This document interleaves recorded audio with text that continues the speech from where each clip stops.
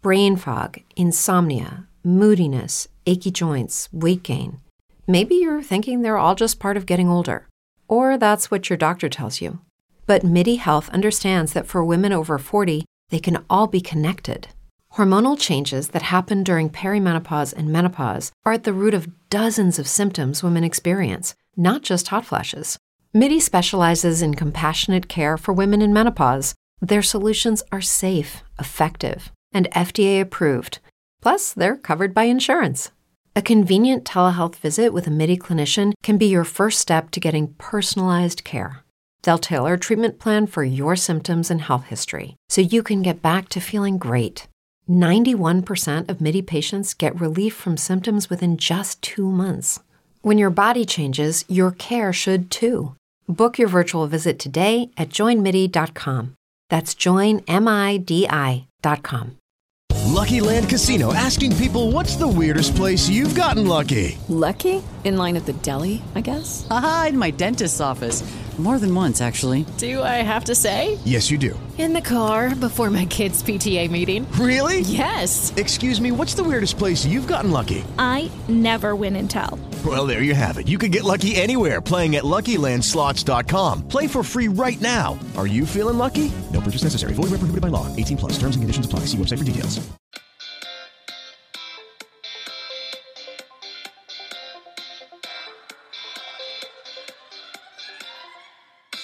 Welcome to another episode of Don't Call It Small. I'm your host, Natasha Foreman. If you don't know me and you have no clue what this podcast is all about, let me share a bit.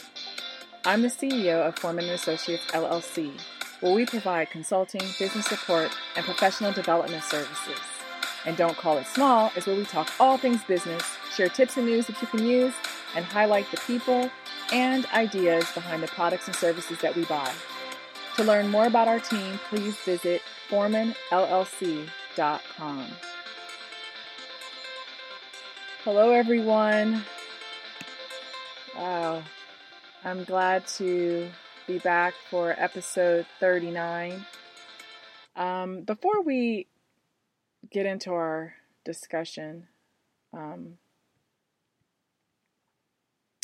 let's take a moment of silence in honor of 4 young lives, or goodness, 5, well, actually more than 4, that were lives that were senselessly taken from this world.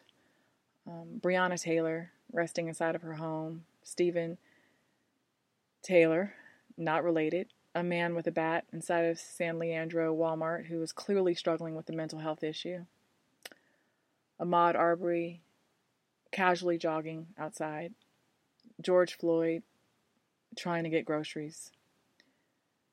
Regis Korchinski Paquette, who suffered from severe epilepsy, which triggers mental health issues, and her mother called the police to have them help her daughter get medical treatment. Instead, she fell 24 stories to her death.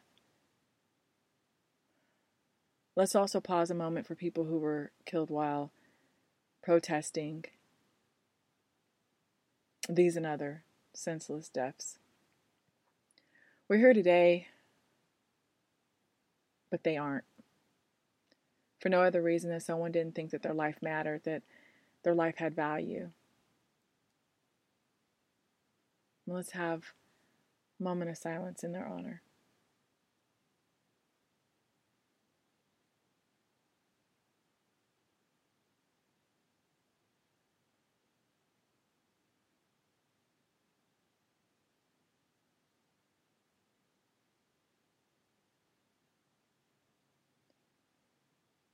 Thank you for that. All right. Let's shift our mind, if we can, a pivot of sorts to focus on business. It's kind of difficult, I know, with all that's going on. But this episode was originally supposed to be recorded last week, but with all that we've been experiencing, we needed to pause to focus our attention on those matters. And today's topic is an urgent call to action to help us reformat our lives in a new way. And business is the foundational layer of that way. So We're going to briefly discuss why my opinion about growing business roots to form a stronger foundation in life is a sound approach. And of course, you can disagree and you can let me know why by sending an email to don'tcallitsmallbiz@gmail.com. But before you start tapping on your phone, tablet, or computer, hear me out first. Does that sound like a plan? Or as Lorenz Tate's character Darius Lovehall said in the movie Love Jones, is that all right? I've got to lighten the mood just a tad because it's so thick in here, it's hard to breathe. And as we're dealing with all different issues in our cities and towns and regions and country, we still have all of these other layers of things that have to be dealt with.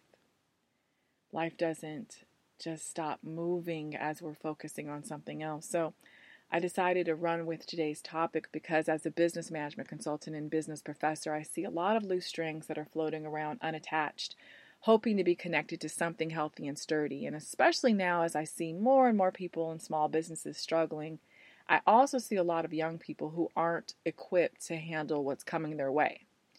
And I used to teach younger students, middle school and high school, not for long, but long enough to reinforce the thoughts and beliefs that I long held about our modern day educational system.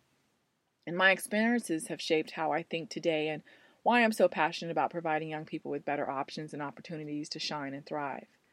For the most part, our students are not being taught, nurtured, and equipped with the skills that will help them to succeed in life, personally or professionally.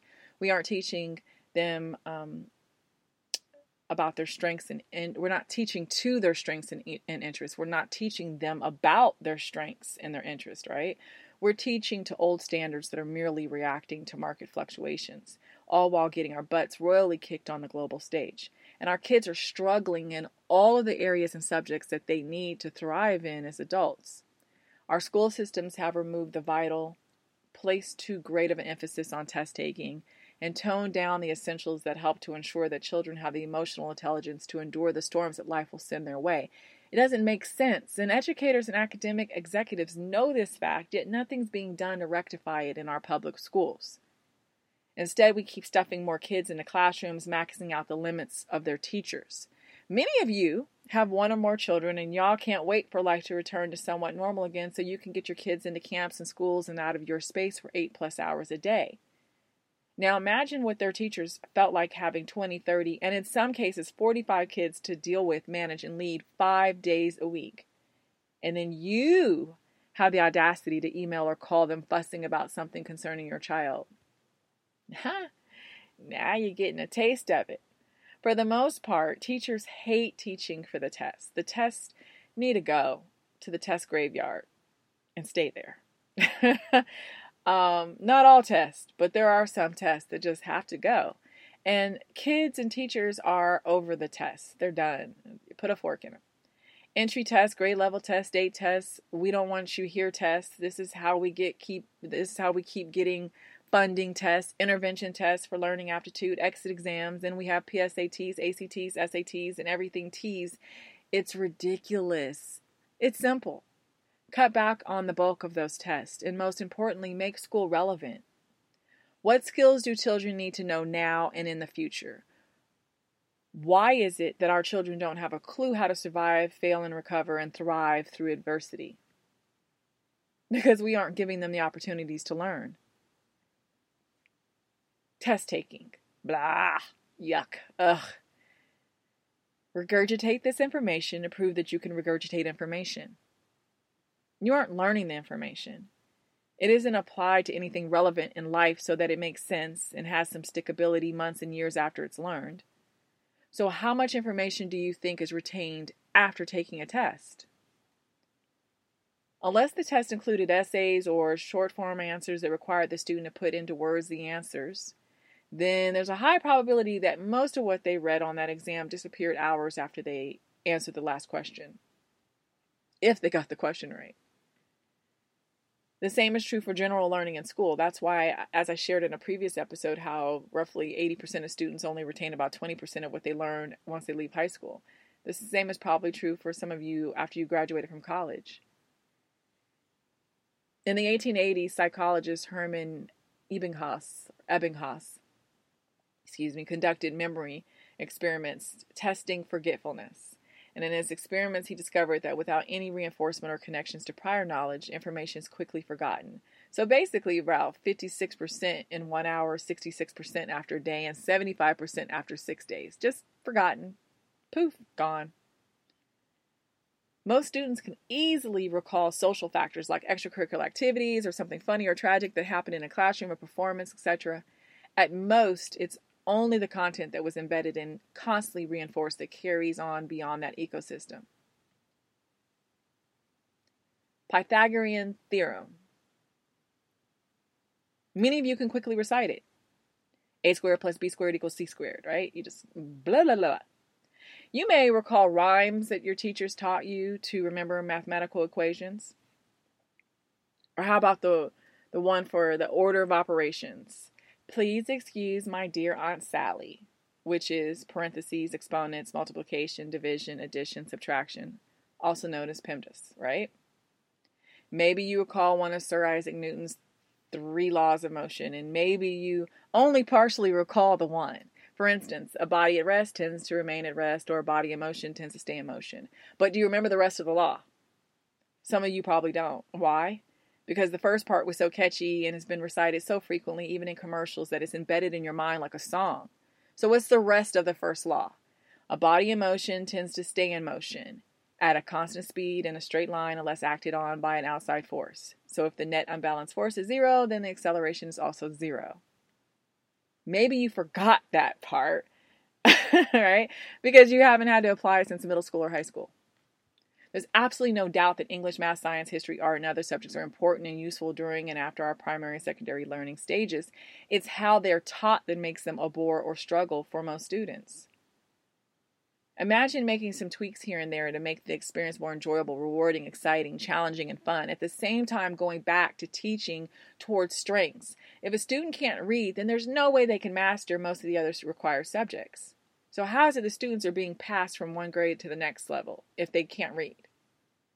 Some students by default fall into safe zones where their academic weaknesses are less obvious. And that's why so many athletes major in, and this is no offense, but major in communication, sociology, and social work, which, like I said, no disrespect to the athletes, no disrespect to these fields. But they are default majors for coaches who simply want to win at all costs. And they know that not much will be required of their athletes in these majors. It's been proven. I mean, pay close attention to some athletes who major in communications, yet they are poor communicators.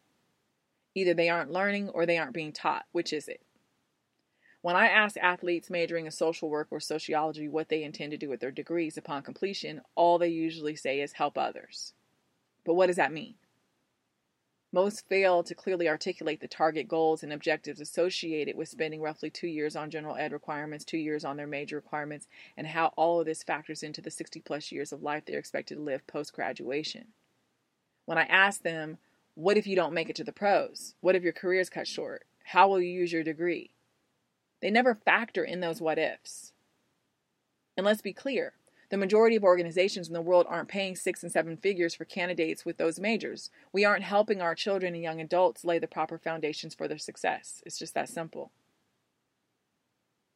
You can't tell a person that who's they're focusing and you pigeonhole them that way. Like it's just not right. I oftentimes see students who are choosing majors, sports, extracurricular activities in colleges based on what their family says. They're living for their families and not for themselves. Your family won't be the ones doing the coursework, playing the instruments, sweating through those workouts, or sitting in those classrooms. It's you, all you.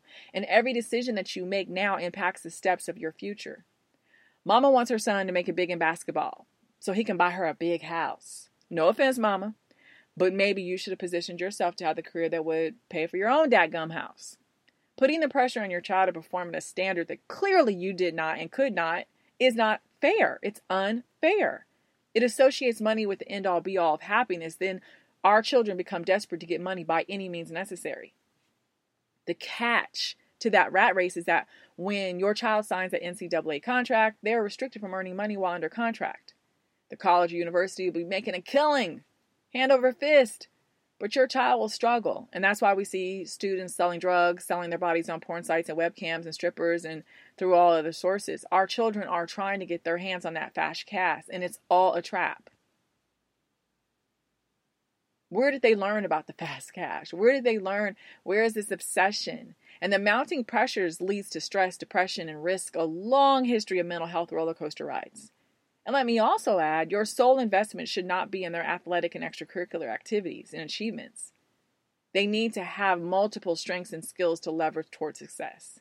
You and your kids better know business, or your child could be a superstar one day, living it up, and then broker than a joke a few years later. And we have plenty of examples of broken professional athletes. Shortened careers and greedy friends and family who took more than they gave, and an athlete who didn't know any better. I've been doing a lot of research on the adult entertainment industry, specifically porn, and it's disturbing to see how young people are attracted to the industry by promises of getting rich and famous. They have no clue what they have to give up to risk not getting much of anything in return. If they knew business, then they would know that they are actually on the short end of the stick. But lack of business acumen leaves a long string of soul-crushed bodies along porn's ditches.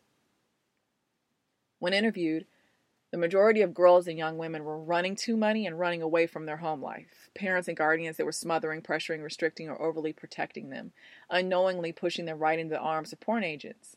Yep, just what mom and dad envisioned for their baby, huh? Parents have to realize that your sense of protection is actually a recipe for your child's destruction. Lack of honesty and transparency leads your child to find out the hard way and from the wrong people. Forcing your child into your bubble box platform is a great incentive for them to want to break free. That's why children of pastors, military personnel, and law enforcement officers are usually the wild kids. They are the wild ones. Let them loose and watch them behave like a wild animal. And it's not, let's be very clear, this is not a pass to ride the wave of your child's life. Parents need to stop living vicariously through your children. If you didn't do it, then don't see your child as your chance to finally do it, but through them.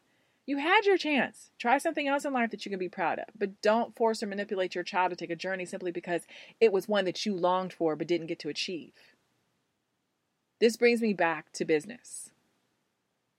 There's not one college major, not one career in the world that does not need business principles to help connect the dots. You want to be an artist? Do you know most artists that are struggling artists, do you know why most of them are struggling? Because they don't have a business background. They're great at the art. They suck at the business side. I worked more than 17 years in the music industry, and guess what I saw and what I see? Still to this day. Hundreds and thousands of artistic people, creatives as they're called, and 99% of them have no business foundation. Hence why they get suckered into the trappings of the industry. The same is true of actors. Folks keep forgetting that it's the music business, the film business. They are industries, enterprises, conglomerates. They are in business to produce the product of music, television, films, etc. If you don't know the business, then you are bound to get your butt burned by the business. So, you don't want to be in entertainment. You want to be an architect, scientist, astronaut, politician, pastor, hairstylist, barber, dentist, lawyer, doctor, construction worker, flagman, event planner, engineer, computer programmer, gamer, coder, graphic artist, seamstress, cosmetologist. I can go on and on until I pass out. No matter what career that I mention, I can guarantee you the best and brightest have a strong business foundation supporting them. Or they learned the hard way and later on found the business people to help educate them so they could have a solid foundation. When I was a professor at Emory University, I had a student who was a business major. He was a senior. He was miserable. He was so miserable that he oftentimes disrupted my class, making comments that insulted at least 40% of the class and irritated at least 50% of the class. So we had 90% of the class that was just pissed off. The remaining 10% most likely were too consumed with their laptops and phones to even know he was talking. Anyway, I digress. Back to Mr. Business Major. I pulled him aside one day and came right out and asked him what was up with him. What he shared with me shocked me. It wasn't what I expected. My student was close to earning his bachelor's degree in business, but he wanted to be an art major. He said that his dad refused to let him major in art, saying that he wouldn't waste his money on an art degree. He said that his son would go to business school, graduate, then work for his friend's firm in New York. I looked into my students' eyes at the stress and strain caused them to tear up. I'm serious. He teared up. He was just absolutely depressed. I mean, miserable.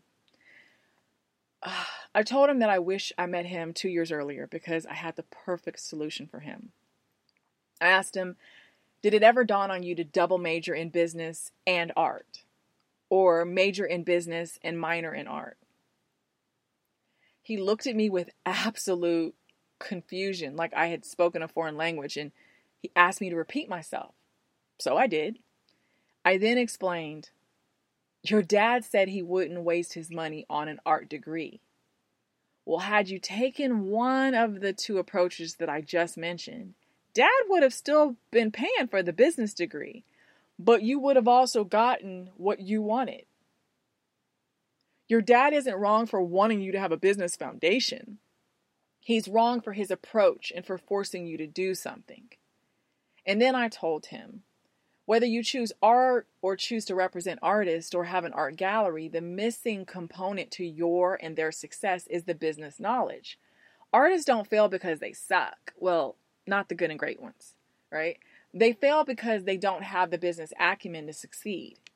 That's why the famous artists we know about are only famous after they die. It's when someone else takes their art, markets, and sells it and makes a crap load of money doing so that the rest of us say, oh wow, I've got to have one of so-and-so's pieces in my home. Whether it be a degree, experience, or absorbing a whole bunch of books and videos, you still need business to succeed. I then shared examples with him of how business benefits art and vice versa. It's rare to see fancy smancy corporations who don't have expensive artwork on their walls or mounted sculptures towering over you. Art is a conversation starter and interrupter. Great art, exceptional art, speaks volumes about the person who possesses it. They could be dumb as rocks, but when you know that they have the insight to invest in something that you would deem exquisite, bold, enticing, or whatever, it changes your perspective about the dumb as rocks person. I mean, it's really that simple. They must know something, so you give them your attention. You give them the benefit of the doubt. Business deals have been closed based on simple factors like that. Strange but true. Person's dumb as rocks, but gosh, they've got a great eye for investing in art or whatever. When you see art in those office buildings, you have to know that someone came and pitched those art pieces to a high-level executive who said, let's do this. And a budget was created for those acquisitions, and I can guarantee you they were all itemized as business investments, somehow, some way. Yes, indeed. Somehow. Unless, of course, the CEO simply said, hey, let's take some pieces from my personal inventory and put them in here to spruce up the place. That can happen. I've seen it done. And even then, it was done for the same purpose, to start or interrupt conversations, to convey a message that you aren't dealing with a chump change kind of person. They know quality and they invest wisely. And the art's pretty, or bold, or sexy, or whatever. My student stood before me with his mouth was just gaped wide open, eyes almost bulging from his face. He was in shock by what he heard. Then he said the words I knew would come out next. He said, I hadn't thought about that. I never thought to double major or to do a minor so I could have both. I never thought how business could benefit art and vice versa. Then I clobbered him again by pointing out that his future business degree didn't teach him something more valuable and longer lasting. Common sense. He laughed. I laughed. I mean, it doesn't take a business professional to make crystal clear the tie-in and benefits of business in every single career on this planet. It just requires common sense. As my papa used to say, it's my maternal grandfather, he used to say, you can have all the book sense in the world, but if you don't have any common sense, then it don't mean a damn thing. Right? And he said it other ways as well. Basically, Papa was saying that without common sense, you're dumb as rocks. We're back to being dumb as rocks. Okay, well, Natasha, what about lawyers? You ask. Well, okay, yes, the lawyers. I have friends and family members who were or are lawyers. Okay, round two. Name something that's not boring. A laundry? Ooh, a book club. Computer solitaire, huh? Ah, sorry, we were looking for Chumba Casino. That's right, ChumbaCasino.com has over 100 casino-style games. Join today and play for free for your chance to redeem some serious prizes. ChumbaCasino.com. No purchase necessary. Void where prohibited by law. 18+. Terms and conditions apply. See website for details. Unless they practice corporate law and have strong business management experience, they will still struggle like a fish out of water. I've had corporate lawyers as clients who were great with contractual law and the ins and outs of M&As and blah, blah, blah, blah, blah. However, they sucked at managing their businesses, hence why they hired me to come in to rescue their firms. There's a lot of theory taught in school, but we're missing real-world, real-time application. Students need to be able to roll up their sleeves and get down and dirty in the subjects that they are learning. Learning math in K through 12 would be more appealing if you converted the lessons into real-world applicable scenarios. Teach me how to budget, manage money, invest, purchase real estate, stack my chips so I don't have to take out student loans or not so many. Teach me how to have more money than month instead of more month than money. Why should I be focused on inflation and interest rates? What stock should I invest in? Maybe start with the products that I use daily, like the brands that my family shells out tons of money to weekly or monthly for toothpaste, toilet tissue, deodorant, hair care products, clothing, shoes, accessories, right? I mean, if I own a Tesla, Ford, Chevy, Volkswagen, or have a desire to, shouldn't I be investing in those product lines? We own these expensive cell phones, tablets, laptops, and computers, but how many of you own stocks in those companies? You're on social media, but are you a stockholder in those companies that are publicly traded? All of the restaurants that you patronize, who you could be buying shares of, but you aren't. While you're helping them make money, why aren't you also making money? That way, every time you chow down on a Buffalo Wild Wing, you could be like, yeah, because you know that you own shares in Buffalo Wild Wings. Like, come on. How do you guys start your day? How does your family start the day? Do you all sit down at a table or kitchen island for breakfast? I mean, knowing the dynamics of many families nowadays, the answer is probably no, and especially now that we're in COVID-19 debacle, like some of you guys are just trying to have as much space. Some of you are breathing next to windows, just trying to feel a sense of separation from family. So for the most part, everyone is face planted into their mobile devices and tablets, scarfing down food wherever they are in the home. No one's talking about business, investing, saving, nothing, right? No one's talking about how saving and investing for the college fund could and should be a shared responsibility, whereby early investing and then reinvesting of dividends and sell-offs could potentially add nice chunks to your child's college and post-college fund.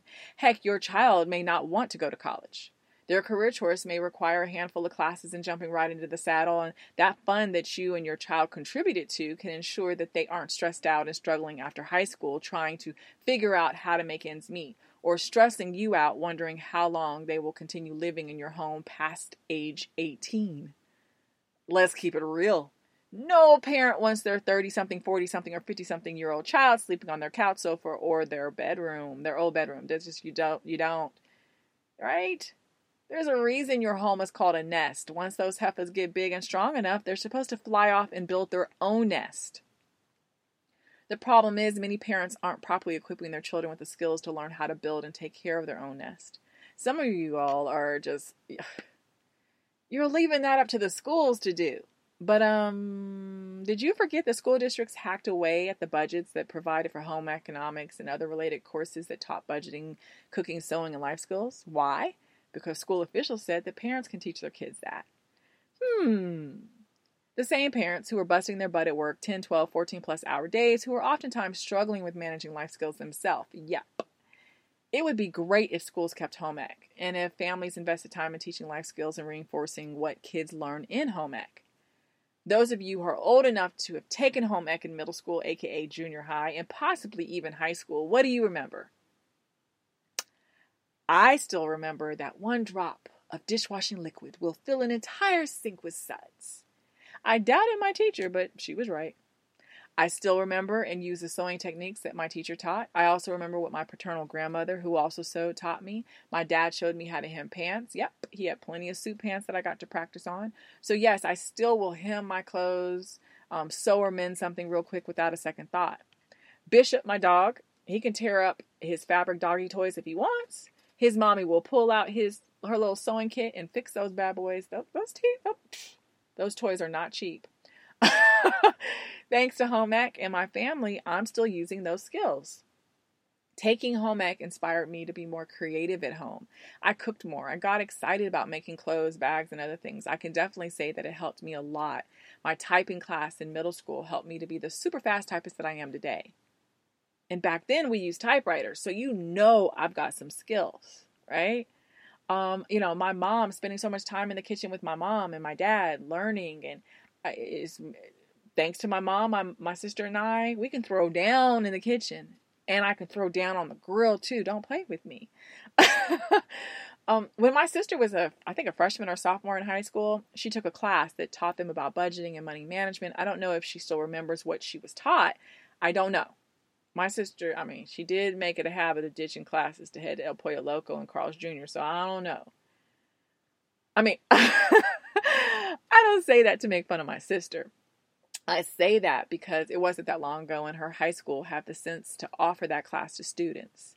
Administrators understood the value of that class. Personally, I feel like it should be a mandatory class that's accelerated each year. So it should be taken in grades 9 through 12, with each year being more challenging and immersive. Kids should graduate fully prepared for the financial trappings awaiting them. And I remember in undergrad when all of the different banks and credit card companies would be like vultures sitting on our campuses. And look how many years it took before parents got state legislators to say, okay, you guys can't prey on them this way. Like, there's other ways to prey on there's other ways to prey on them. But that's how I got my first credit card. Silly Willy. I also think that it's a disservice to our youth that schools don't offer business courses or credit for dual enrollment in college or other third-party provider business courses.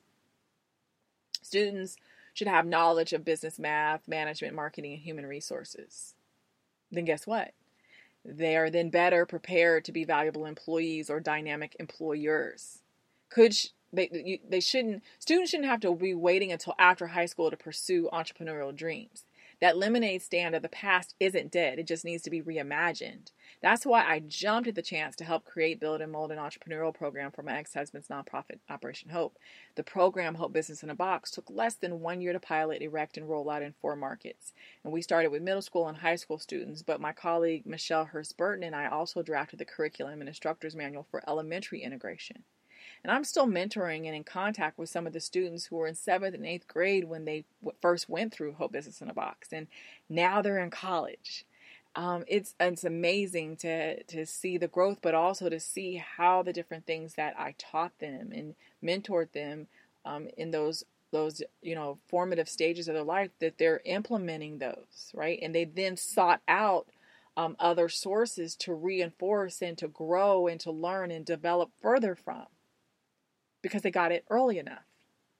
We can make better decisions when we look at things through a business lens, coupled with, of course, that special sauce that we call common sense. When my college students ask me questions, I break things down as I would any business case. I help them to see the layers and factors that they normally would overlook. I'm not saying that people should major in business. No, not everyone's wired that way. Not everyone's supposed to be an entrepreneur. Really. What I'm saying is that you should be reading various business leadership, management, finance, and marketing books. I'm saying that if you're going to invest in college courses, then you should take some classes in the core areas that I mentioned. If you're going to take, classes on Teachable, Udemy, Coursera, or whatever, or wherever, take some business classes too. We would have less businesses struggling if their owners had stronger business acumen. People who specialize in a certain field are obsessed with their field, which means they probably don't see how business is relevant. If it's making dollars, then you better make sense of it all. And you should not be relying on a bookkeeper or accountant to do it for you. You better understand what those numbers mean and what they don't. P&L isn't a sandwich. ROI isn't a store. What you don't know that you don't know is killing your career. Teachers work for schools, but forget those schools are businesses. I don't care if they're nonprofit. They're a business that's in business. It's simple. You, my friends, better learn the inner workings of that business so that you can be a voice of change, a catalyst of change to help that business run smoother. When they issue out those reports, if you don't know what those reports mean, ask, find out. You better know those numbers and know how your part in those numbers, because understand You are one of those numbers. You're factored in. That business called a school knows exactly how much to the penny you cost them. Know it, because they do. Churches and other religious structures are businesses. They just get nonprofit perks by the IRS. But please know they are a business. Mismanaged funds and resources and inability to generate money for operations could lead to their closure. I mean, why do you think so many churches were trying desperately to not be put on the back burner due to COVID-19? They need those tithes and offerings each week. Like, that's the reason why saying, oh, these churches are essential businesses. We need them reopened. No, you don't. They're online. They're good. They can still collect tithes and offerings online. But they collect more in person. Because that's how you can keep having those baskets keep going back. Because you keep saying we need more. Once a person does their credit card or debit card once online, that's a wrap. You get that one transaction. Now, let's look at the arts and music. So, music industry. I mean, I just, talked about it earlier. Everyone's uploading their music on SoundCloud and other platforms trying to make it big to be rich so they can get the bling, the big houses, fancy cars, and whatever else comes with that. Creatives don't realize that you truly do make more money behind the scenes, owning the company, being the executive on the project, being behind the camera, making the beat, writing the song.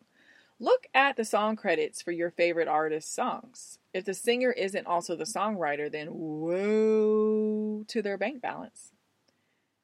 It's the songwriter who's cashing those residual checks. It's the producer who made the music that's smiling when those royalty checks roll in every time that song's played on the radio or downloaded online. The reactionary step to take is to say, well, I will just start my own imprint, my own label. And even then, you'll probably fall flat on your face because guess what?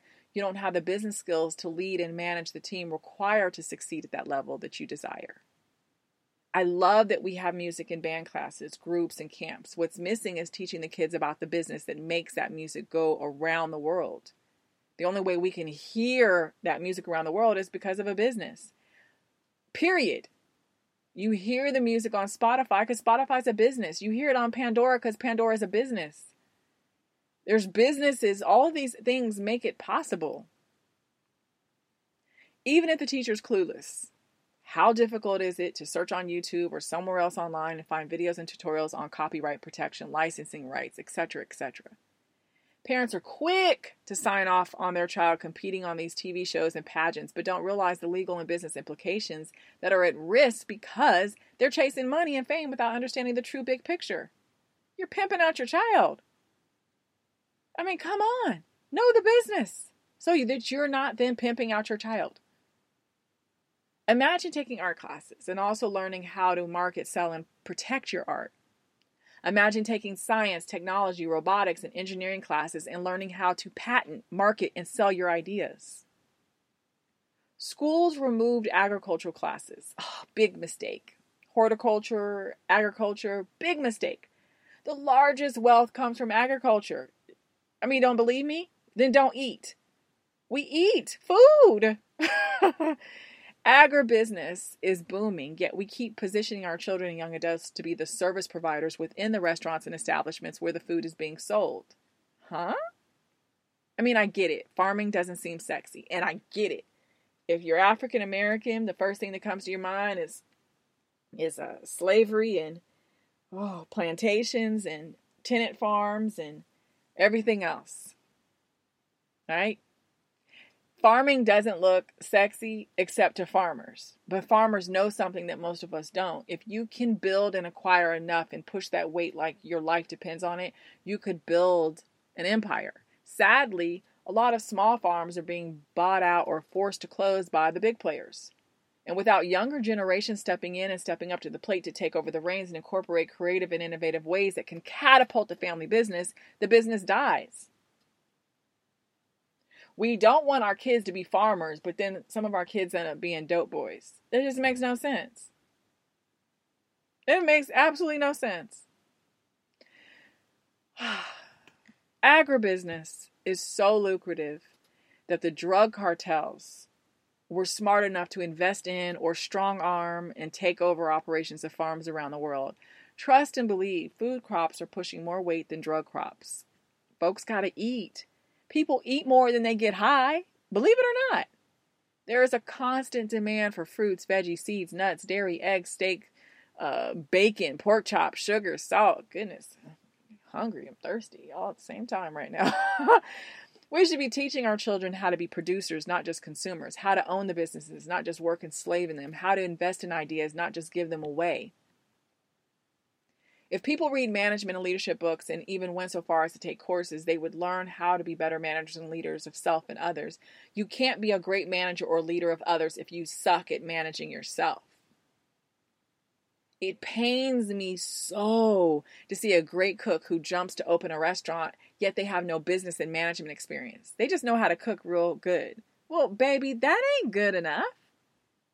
If you don't know how to track those inflows and outflows, factor in shortages and turnover, and deal with losses from natural disaster or bad customer reviews, or you aren't a people person, Lord have mercy on you and everyone around you. You are mixing up a recipe for disaster.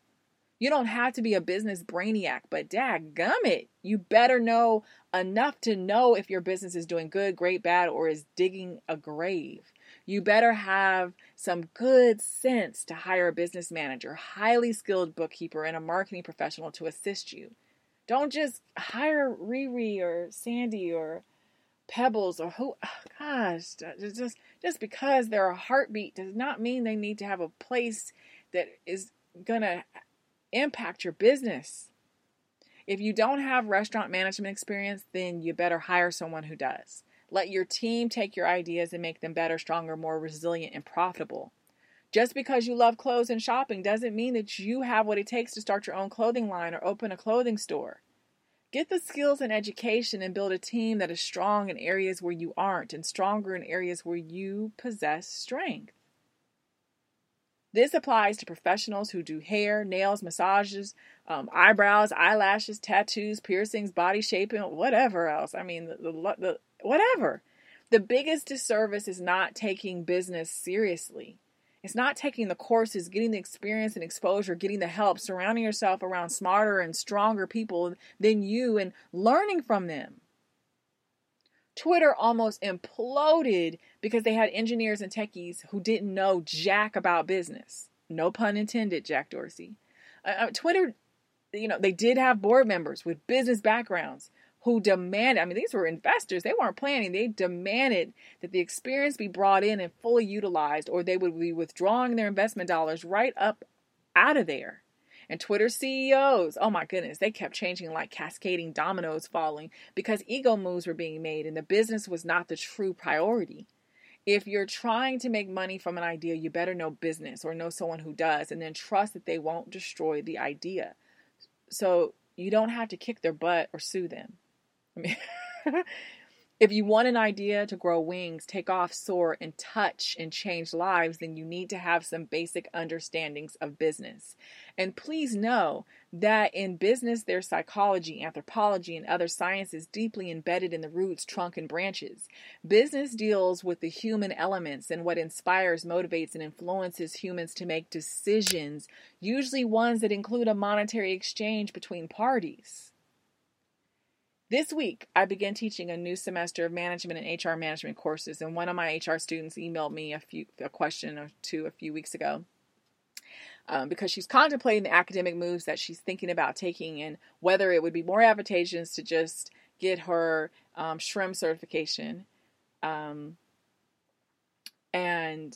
which is a Society of Human Resource Management certification, since she already has several years of HR experience. And I broke down all the possible scenarios for her as I would any business question, issue, dilemma. By allowing her to see things from those perspectives, she can now make the best decision for her. It would seem that as a college professor, I would be encouraging her to take college classes, pursue this degree or that degree. But the reality is not everything is cookie cutter simple. You have to look at all the variables that you see and consider the ones that you don't see. What are her goals, intentions, time, and financial restrictions? Going to college just to go to college is stupid. And yes, I said that very loud because I need the people in the back to hear.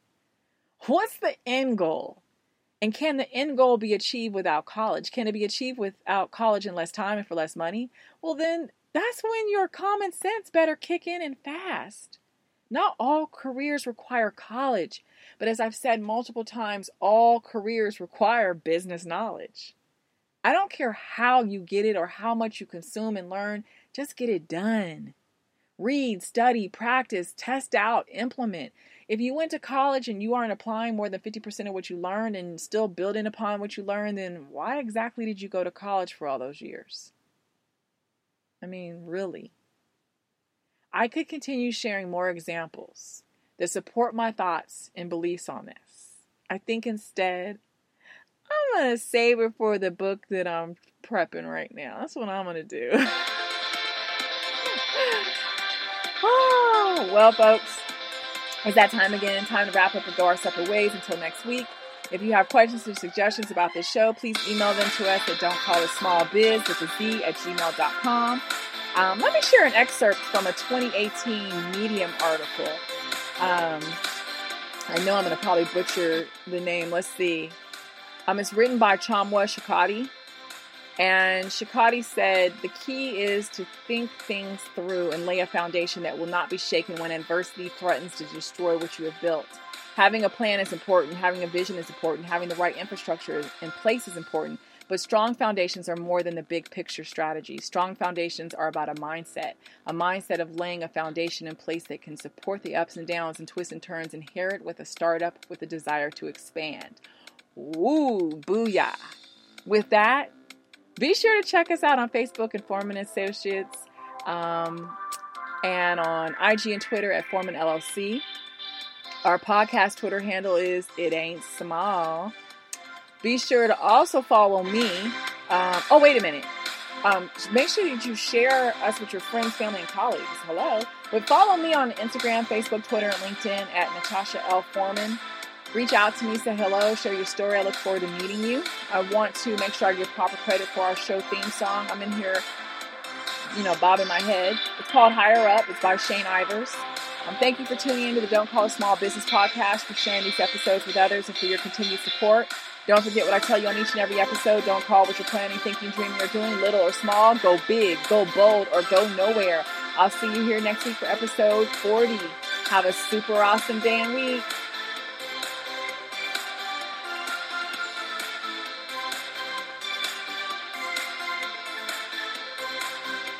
Hello, it is Ryan, and I was on a flight the other day playing one of my favorite social spin slot games on ChumbaCasino.com. I looked over at the person sitting next to me, and you know what they were doing? They were also playing Chumba Casino. Coincidence? I think not. Everybody's loving having fun with it. Chumba Casino is home to hundreds of casino-style games that you can play for free anytime, anywhere, even at 30,000 feet. So sign up now at ChumbaCasino.com to claim your free welcome bonus. That's ChumbaCasino.com and live the Chumba life. No purchase necessary. VGW. Void where prohibited by law. See terms and conditions. 18+.